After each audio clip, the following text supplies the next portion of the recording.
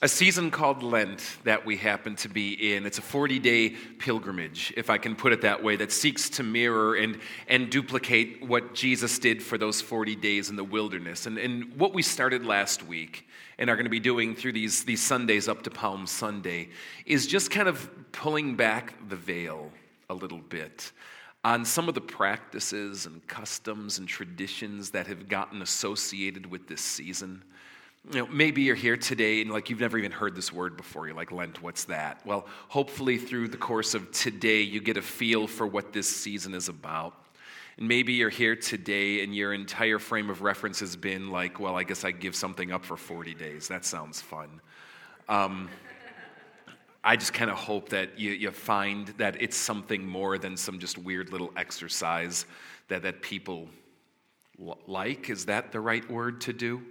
And somehow through it discover the essence, the heartbeat of what these practices of this season were always meant to be about and convey. Now, above all things, Lent is really a time of recommitment.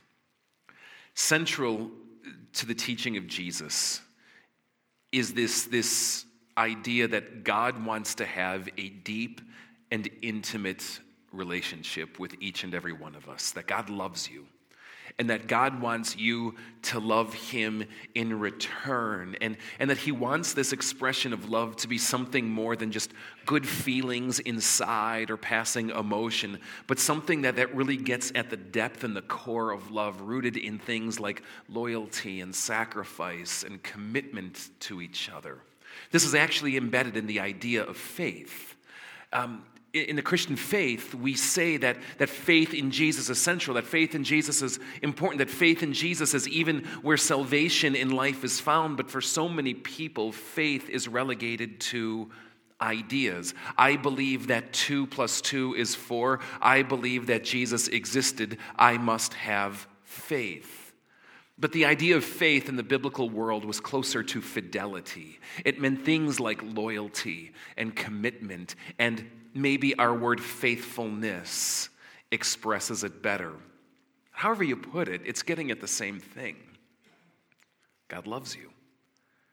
God wants you to love him in return. And in that relationship, he wants a deep, intimate connection with you that's expressed through the ways that we commit and sacrifice and pledge our loyalty and stand by the ones that we love. Let me give you an expression of this out of the Bible. Jesus was a popular guy. He was not popular with the wrong sort of people, religious people, but he was popular with the right sort of people, the downtrodden, the broken, the criminal, the tax collector, the prostitute. He's popular. People are just amazed by him. They're following him. They're hanging on his words. I mean, all right, you know what? He's the greatest show in town. And when the greatest show comes to town, you get wrapped up. You buy the t-shirt. You want to be a part of it. And this is what's going on. Jesus knows it. And so the Gospel of Luke says this, that large crowds were traveling with Jesus. I mean, these are actually like groupies now, all right? They're traveling with Jesus. And knowing that they weren't quite grasping the essence of what he was calling people into, this deep, intimate love relationship marked by commitment and loyalty and sacrifice, knowing that this is just the hot fad for so many of them, or a fleeting thing, he turns to them and listen to what he says. It's whacked out. If anyone comes to me and does not hate his father and mother, his wife and children, his brothers and sisters, yes, even his own life, he cannot be my disciple.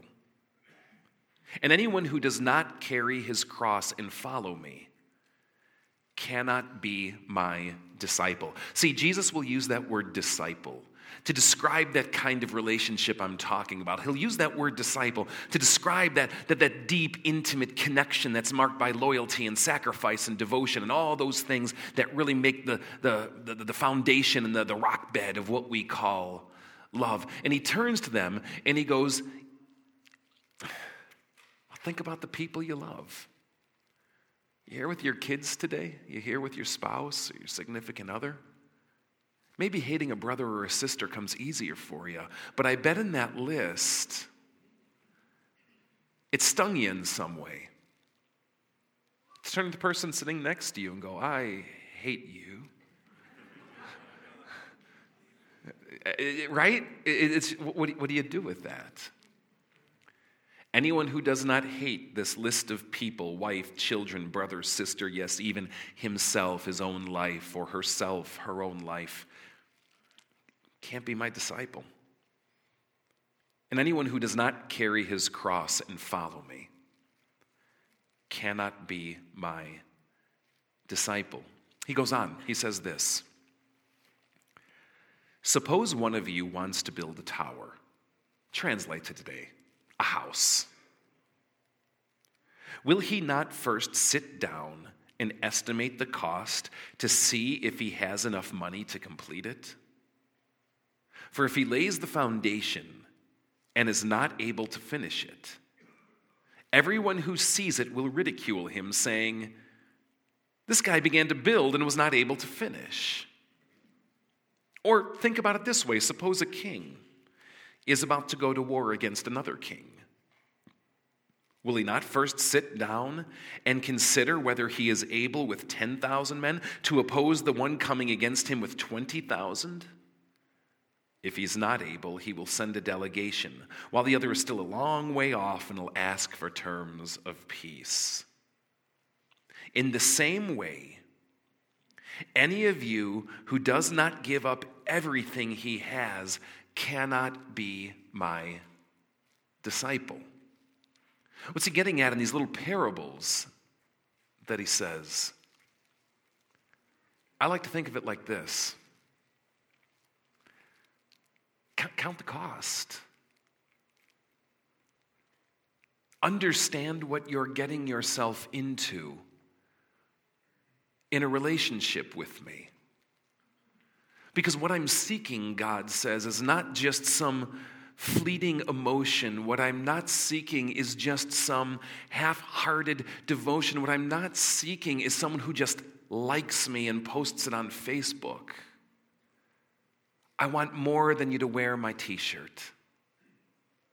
I'm looking for that deeply intimate relationship with you. And as we all know, a healthy, good, deeply intimate relationship has to go two ways, with sacrificing and loyalty and devotion given to each other. We know that God gives this to us. Now Jesus says, but if you want the essence of this relationship, it means giving it to me as well. It's the fascinating thing about the Christian faith, about the relationship with God, that Jesus freely gives everything, but then demands everything, asks for everything in return. Because that's what good, deep, intimate relationships are like, aren't they? With a spouse, with a child, you give everything in hope that they also give everything in return. This idea of commitment is central to the essence of the relationship that Jesus tells us about, and central to what Lent is about, a time to revisit, recommitment to Him. Now, the difficulty with passages like this, I mean, besides just the extremity of them, right? It's like, how do you actually take it seriously? Let me give you that line that he gave, right? How do you take that seriously? Like, how do you approach that where it's not just like a lip service thing, right? Or what I think some of us do, going, oh, it's hopeless, so why even try? Good news, Jesus forgives me. Doesn't that seem to miss the point a little bit? For those of us who love him and are devoted to him and really want to express it back, have you ever kind of looked at passages like this and you're like, where do I even go? Like how do I even start? What does this even look like? I mean, am I supposed to sell my house and put on like white robes and go like live in a mountaintop in Tibet? Am I supposed to join a like what is this and how do I do it? There's a way that I've discovered that comes out of the Pentateuch, as the word I was going to use, but you probably don't know what that means. It comes out of Deuteronomy, all right? It comes out of one of these first books of the Bible called Deuteronomy. This way that ancient Israel would practice it that I've kind of picked up on and we've picked up on here, and it kind of helps me figure this out. Now, let me read this passage to you. And at first, it's not going to seem like it has anything to do with anything, but stay with me in this, and let's just kind of figure out what's going on. Now, this comes from Deuteronomy chapter 17. And if you're reading this in a modern translation, you're going to see that like this chapter is headed off by a little subtitle called The King, all right? What's going on in this book called Deuteronomy, is that the people of Israel have just come out of their wandering in the wilderness. Right? Remember the story? God rescues them from Egypt, and he says, I'm going to give you this promised land. And it takes like 6 weeks by foot to get from Egypt to the promised land. But the entire way that they're going, they're rebelling against God. They're distrusting God. They're revolting against God. They're rebelling against Moses. They're grumbling here. They're complaining here, like pretty much every road trip we've ever taken with our kids, right? And God finally has it up to here. And he's like, forget this. Why are we going on vacation to begin with? You know what? You want to stay here? You want to rot here? Stay here. And he leaves them out in the wilderness for 40 years. You ever kind of realize that sometimes we all just need a wake-up call like that? And sometimes, especially those of us who are parents with our kids, it takes things like that to kind of make them go, oh, okay, wait a minute. I'll be good now, right? Parents, have you ever threatened this way or done this kind of, you know what I mean, right? Okay, here's what Deuteronomy is about. At the beginning of the 40 years, God came to Mount Sinai and gave him this law, this amazing covenant, like a marriage covenant of promises to be given to one another. And they broke it, and they broke it, and they broke it. Well, now the 40 years is done. And the little kids who had to pay for their parents' mistakes have come of age. They're grown-ups. Mom and dad are buried in the desert somewhere. And God is going to bring this next generation into the promised land. But what he does is gives them the covenant again. And that's what Deuteronomy means, second covenant or second law, the second time it's given, repeating so many of the things that he gave at Sinai, but then clarifying and reminding of certain things that they seem to really miss along the way. And in the midst of this, you get this weird little passage, and here's what it says. When you enter the land the Lord your God is giving you, and take possession of it and settle in it, you're going to say, let's set up a king over us, like all the other nations around us. Okay. Be sure to appoint over you the king the Lord your God chooses. He must be from among your own brothers. Do not place a foreigner over you, one who is not a brother Israelite. The king, moreover, must not acquire great numbers of horses for himself or make the people return to Egypt to get more of them. For the Lord has told you, you must not go back that way again. He must not take many wives, or his heart will be led astray. He must not accumulate large amounts of silver and gold. And then it says this: when he takes the throne of his kingdom. Well, let me show it to you. He is to write for himself on a scroll a copy of this law, taken from that of the priests who are the Levites. It is to be with him, and he is to read it all the days of his life, so that he may learn to revere the Lord his God and follow carefully all the words of this law and these decrees, and not consider himself better than his brothers and turn from the law to the right or to the left. Then he and his descendants will reign a long time over his kingdom in Israel. Track with me on this.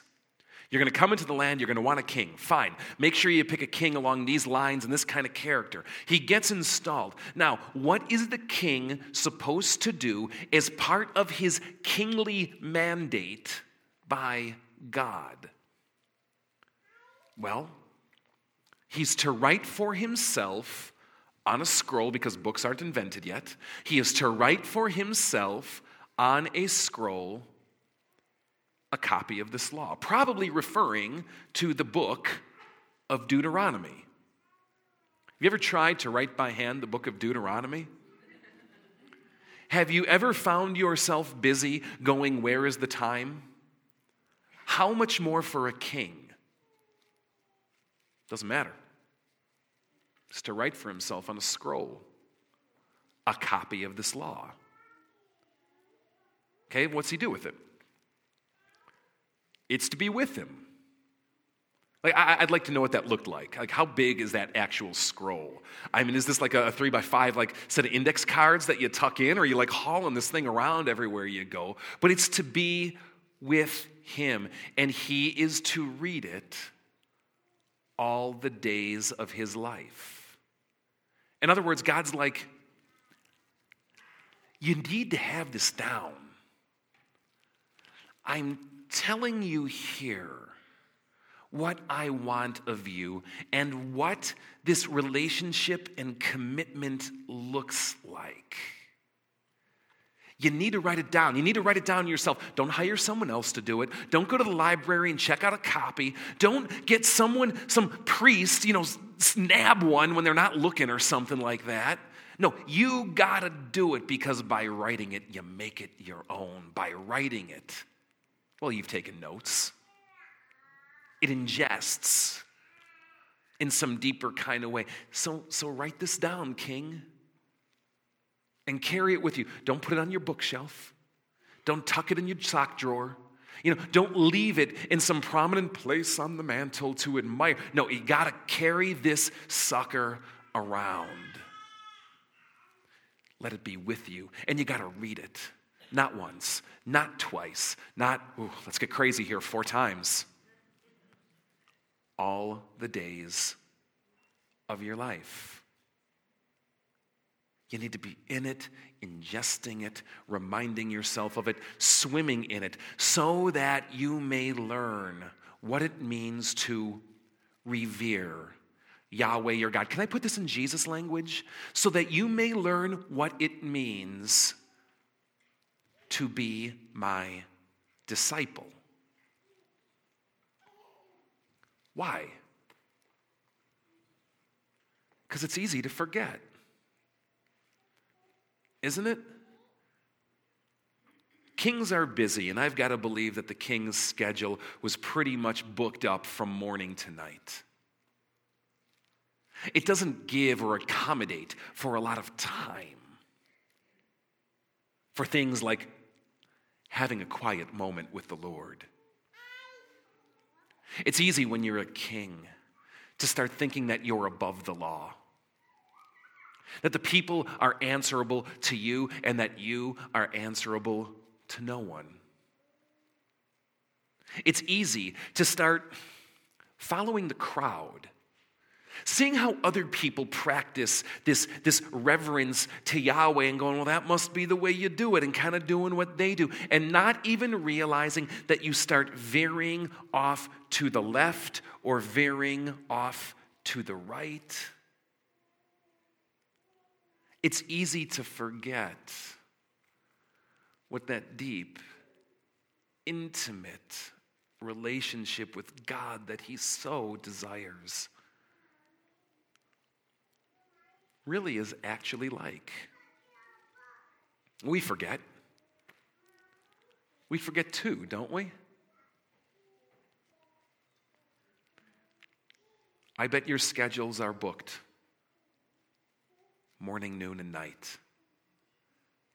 And do not allow or accommodate for, the Folgers moment, the Taster's Choice moment of having that quiet time with the Lord. I'm going to sit at my kitchen table and stare at the sunset and just, with the Lord. You know what I mean?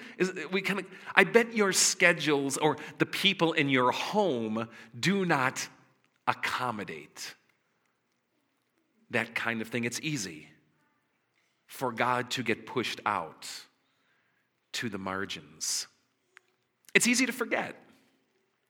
It's easy to forget what He says that relationship should look like. And in forgetting, we kind of start fashioning the relationship of our own making, don't we? We see how other people practice reverence to the Lord. We see how we feel. And we let that be our guide. And so often, without realizing it, we veer to the right or to the left, creating a fabricated relationship with God instead of the one that He desires. It's not an issue just for kings in ancient Israel. It's an issue for us too. And it can be easy for us, I think, as well, to think that we too are above the law. Jesus died for you, so who cares? Do what you want. You're covered, baby. Does that seem to capture the spirit of what God is inviting you into? And so to correct this, to prevent it, the ancient kings would write the law, carry it with them, read it all the days of their life, make it a part of their life so that what God had to say would stay central. And their hearts would stay tuned in this committed relationship to Him. Now, what does that mean for you? I mean, the Bible's long. And, if you want to write it by hand, be my guest. I'm not going to get in your way. Even if you take Deuteronomy and you want to write Deuteronomy by hand, be my guest. I'm not going to get in your way. But what we've done here at Fellowship of Faith is we've developed a summary. Not a replacement, but a summary, because we need summaries, don't we? We need to have accessible ways to things like this to kind of capture some major driving things and keep them before us. And so here at Fellowship of Faith, we've developed a summary.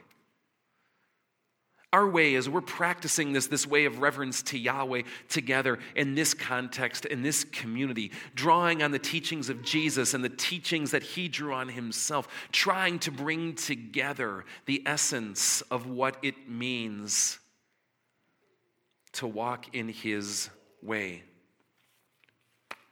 Here at FOF, we call it our covenant renewal. We call it a covenant because a covenant is a promise. But it's a promise based in relationship. A promise that's meant to denote intimacy. It's why when people get married, they still call it a marriage covenant. It's promises they're making to each other, not just some forensic contract. No, something more.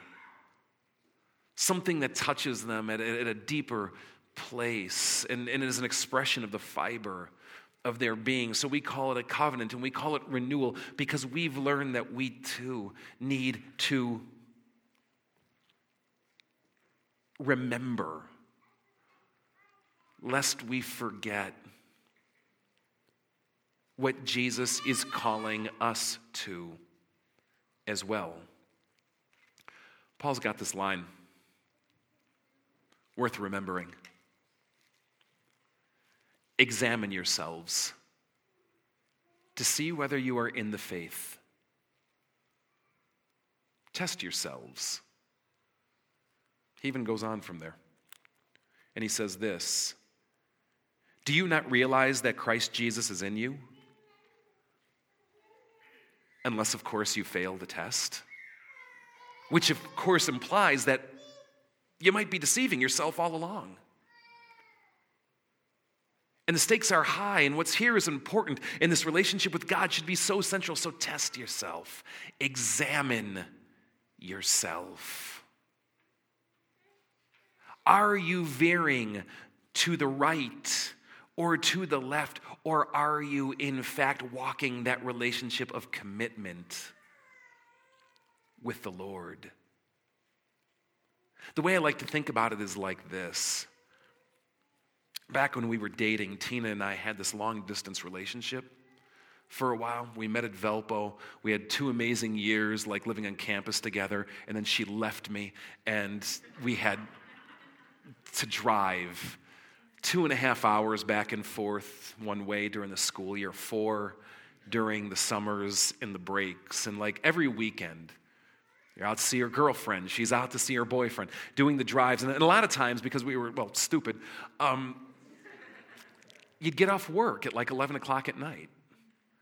But you wanted to get out there because you wanted to maximize every moment. So what do? You down the pop. We weren't coffee drinkers then. Red Bull didn't exist. And you got in the car.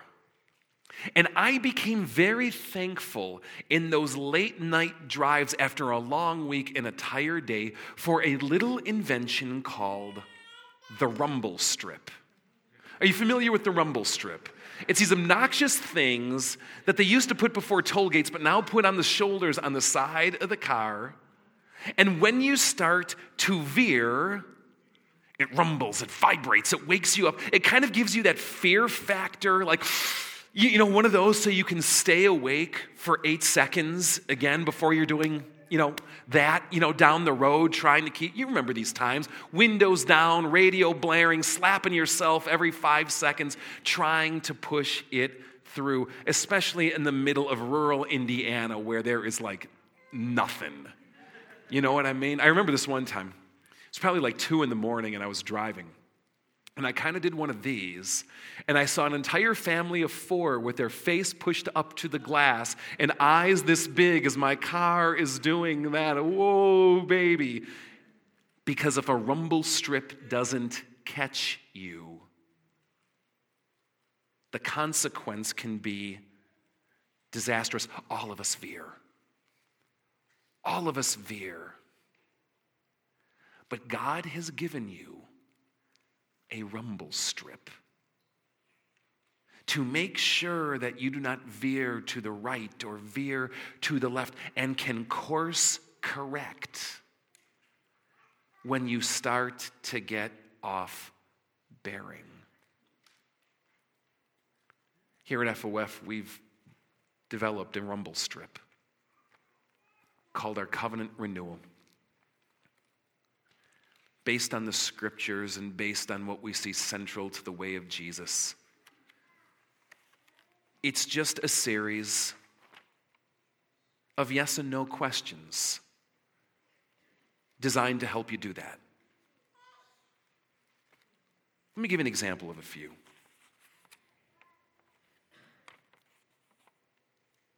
We'll write things like this. At FOF, we never want to be a sea of nameless faces. We believe the way of Jesus does not go alone and that we are called to be in fellowship with each other. Membership means doing life together.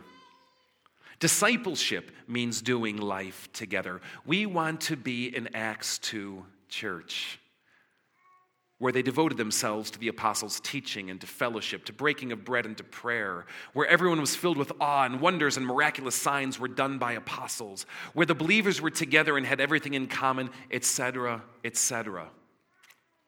And then we'll just ask things like this. I feel connected to others at FOF. Yes or no? I worship at FOF regularly. I regularly attend some kind of group or Sunday morning study. I regularly connect with others. Just simple yes and no's, rumble strips to help you see how the life of discipleship is going. How about this? Discipleship means radically turning our lives over to God.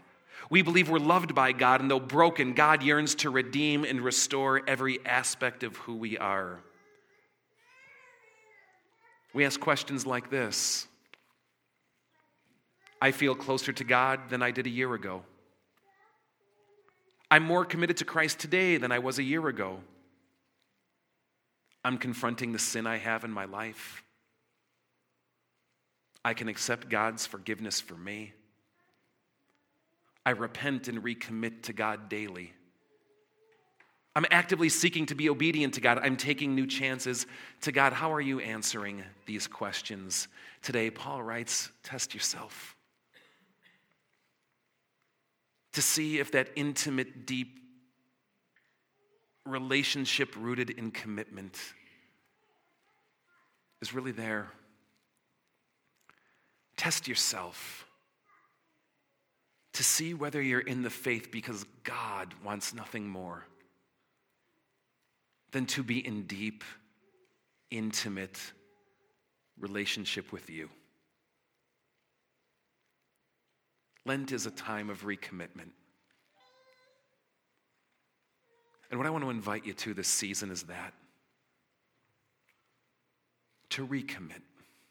Wherever you're at here today, to commit or recommit to that relationship with Him, to test yourself. Take this tool and examine yourself. Carry it with you. Read it all the days of your life. Write it out by hand if you want. You get in the gist. Don't relegate your relationship with God to the margins. Actively pursue it at the center of your life and who you are. At the end of the service, I'll tell you the details about where to pick this up. For now, I just want to invite you to rise.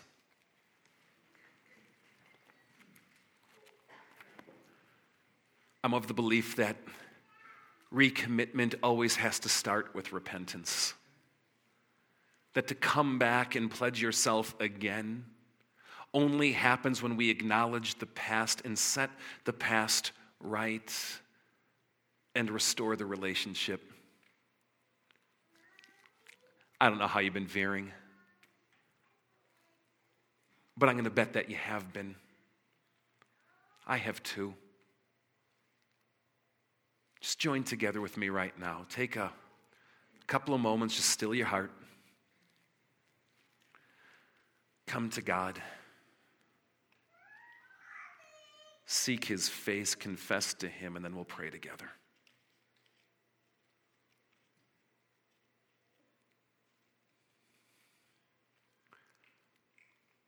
O Father, who forgives, who will forgive, who has forgiven, We return again to acknowledge what we are eager to forget, that our hearts have not forsaken, seeking good apart from you, as if we could set you aside to test our sin once more.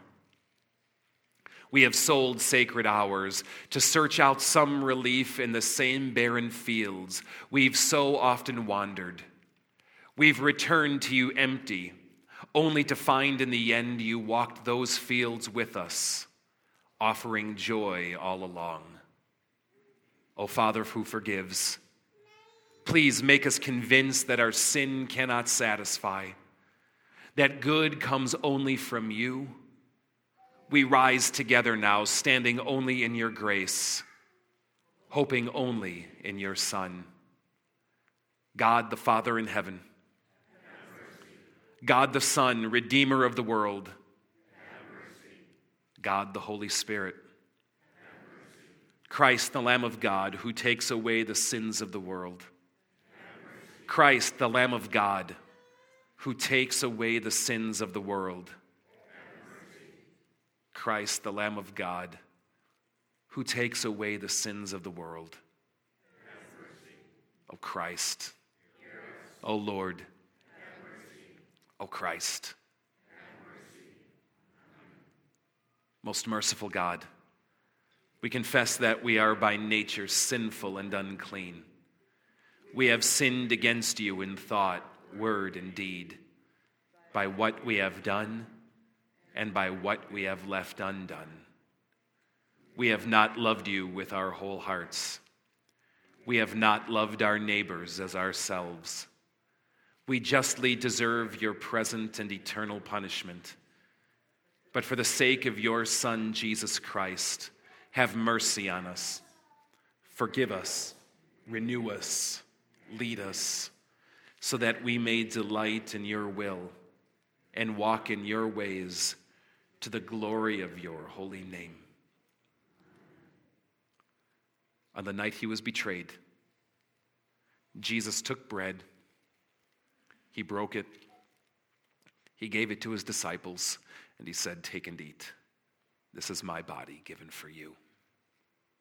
He took a cup after supper and gave thanks, and he gave it to them, and he said, "Drink of this, all of you. This is my blood of the covenant, shed for you for the forgiveness of all of your sins. Do this as often as you drink it in remembrance of me." He died for you because he loves you. He died for you and you are forgiven. He died for you to open the way for deep, intimate relationship with God. I pray and hope you embrace that in him today. Have a seat.